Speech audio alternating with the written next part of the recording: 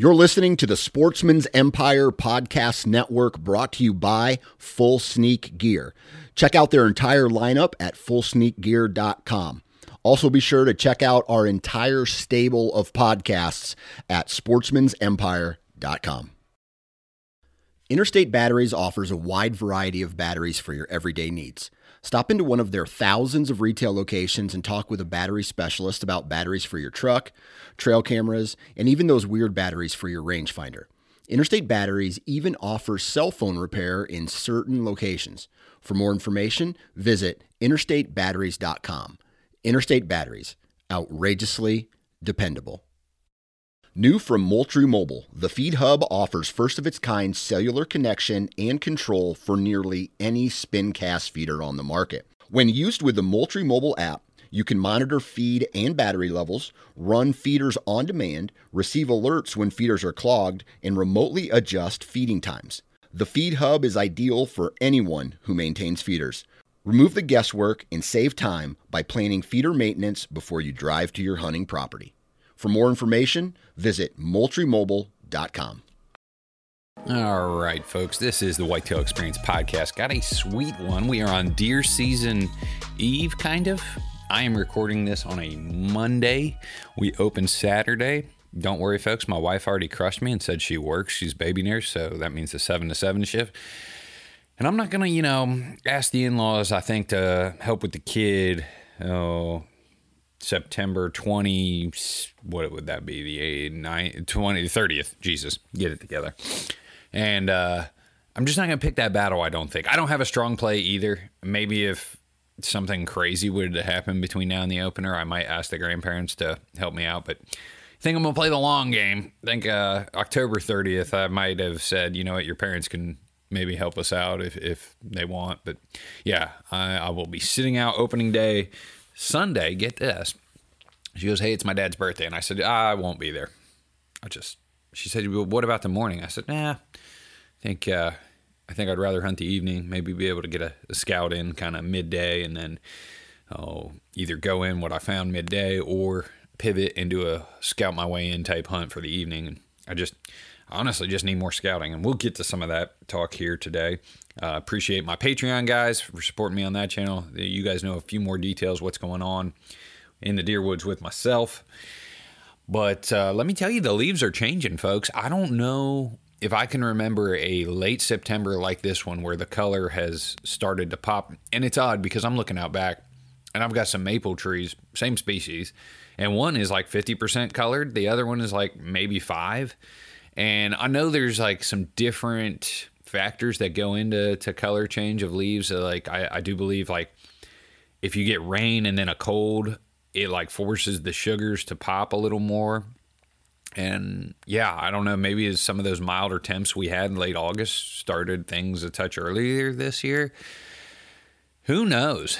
But I can remember 2 years ago when I shot the salt and pepper buck, I was picking camo for the ridge, and I have some of like the Predator brown, and I have some more of the green stuff. And I remember taking something that was a little more green and brown because the leaves hadn't changed that year. And just based on where I was going to sit, because I was looking at this one tree low, and I was like, well, I'd hate, to have more of a skyline type pattern, and the leaf color is green. I don't know.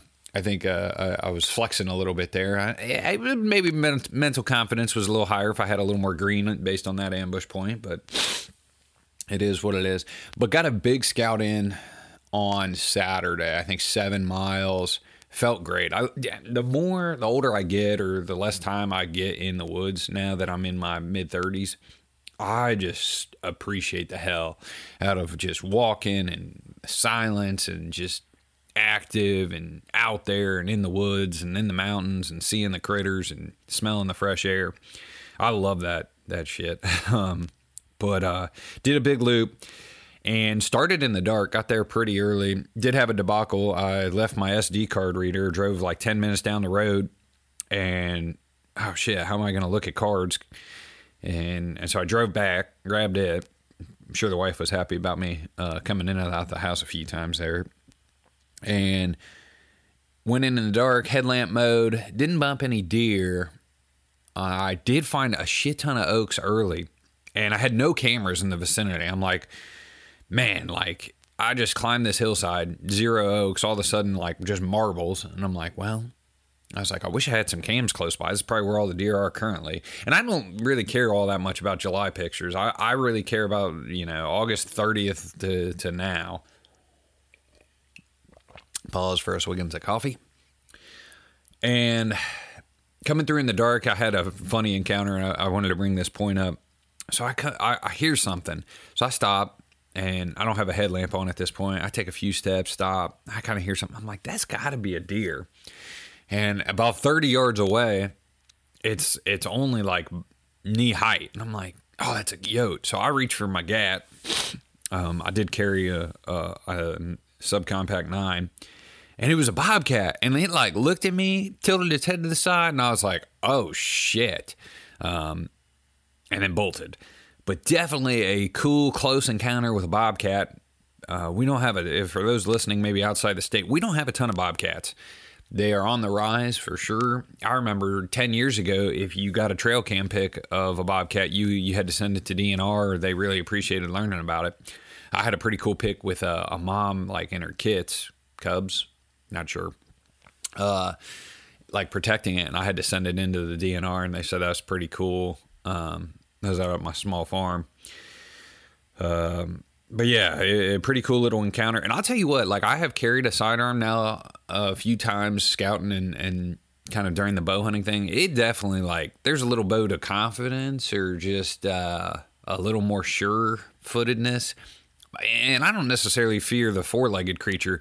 It's more the tweakers or the sketchy single wides and just the weirdos out in the world, the 2-legged ones.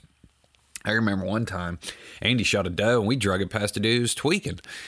And, you know, you hear horror stories. I remember back in the day on the Ohio Sportsman Forum, a guy was hunting a farm and I think he threw some sort of rifle in his truck thinking he might coyote hunt after a bow hunt or something. Pause for a swig of coffee. And so he gets done with his bow hunt, and he had some sort of, I think, like 223 or single action. I think it was like a Rossi maybe, some sort of coyote 243 something. And here came a dude high on bath salts and like with a knife.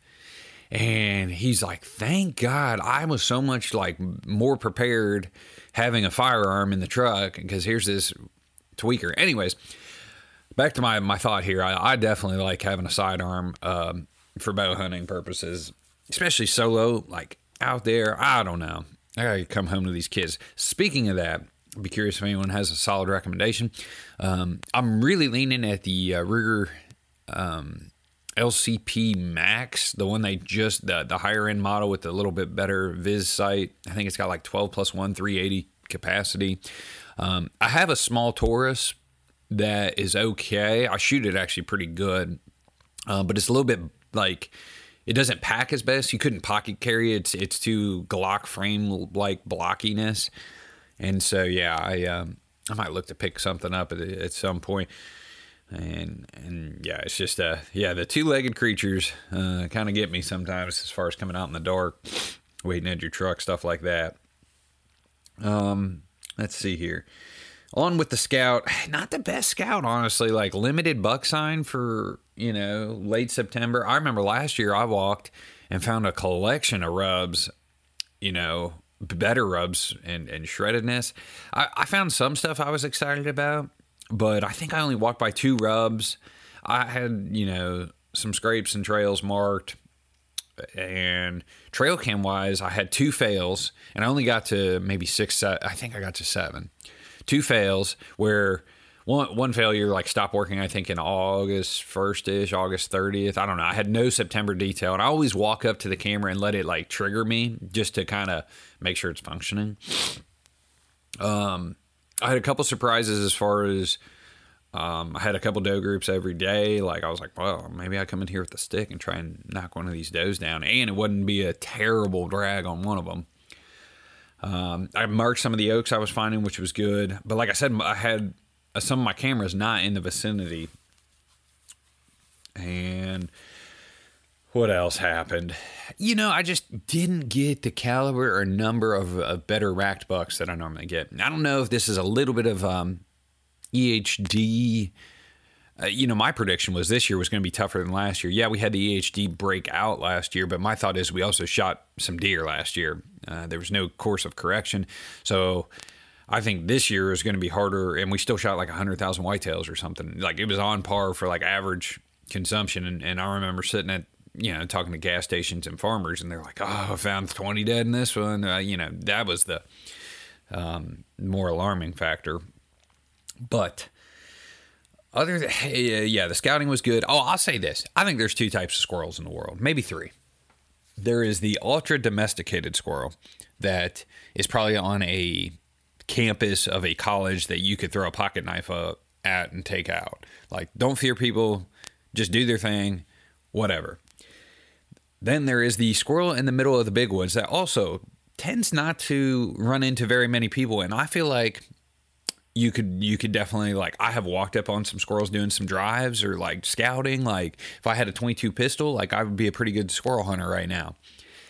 And then, like, the squirrels in my backyard that I've been trying to get with the stick bow here most of the month, they're like hybridized, where they pick me off and they like squirrel away and like spend a lot of time up in the trees. They're just a little more fearful of the humans that live in the house. And then once I enter the wood, like, I just think they got a little, like, I don't know, they got dialed in on the fact I'm a predator out there trying to get them with the stick bow. And the only reason I'm trying to get them with the stick bow is honestly just confidence and going through the process with that thing on a live animal. I did shoot the groundhog, but like, I think shooting a few squirrels is, where you got to pick a spot on an animal and sneak mode and awkward angle. And yeah, I just thought it'd be really good practice before a deer walks in front of me with the stick. Yeah, but I think there's a few types of squirrels, and some are easier to kill than others. And I think the worst of it is like the ones that get shot at. Like we talk about too, like there's a couple pieces of public we've hunted and squirrel hunted in the past. You hunt the side the access is on, or the hiker trails, like those squirrels been maybe shot at a time or two and they understand the game, versus like you go into a big section of less intruded woods in the, I don't know, more rural type areas. Like sometimes them squirrels don't even equate anything. Like I stomp in there with get a trail cam, stomp it, like just walking, like I'm not here, like I didn't blow any deer in the dark, I'm here. And I look over and this thing's bebopping, not even caring about me, like no fear of what I am doing, and I'm not sneak mode. I hear my wife coming in with groceries. I'm gonna pause this, help her, and then wrap this bad boy up. All right, we got all that taken care of.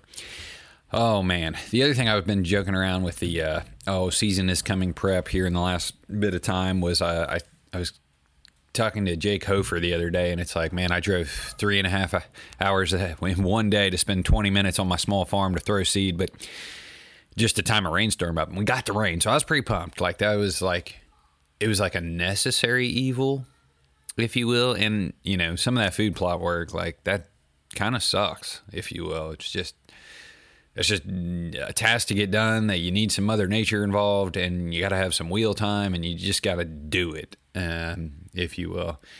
But got the rain. I will say my food plots are going from a C-, I believe, to maybe in the solid C range. I do that layered rye approach with Jeff Sturgis. I don't know if anybody's ever messed around with low-level food plots and don't have the big equipment. I got a chainsaw and some sprayers. That's my equipment. I don't even have a good bag seeder. I got like the one you would fertilize your yard with. But I do this layered rye approach where you do 100 pounds per acre, and you do it right around September 1, maybe mid-September, and then sometime before like October 10th. And whatever your size is, just 100 pounds per acre is your rate. And the thought there is like it fills in all the gaps. If you miss stuff, it gives it a few like chances to come in, because you don't care about tallness production, I think is what Jeff Sturgis says. That's a real accurate term right there. But you just care about tonnage and volume at the deer's eating type level. So I've been doing that.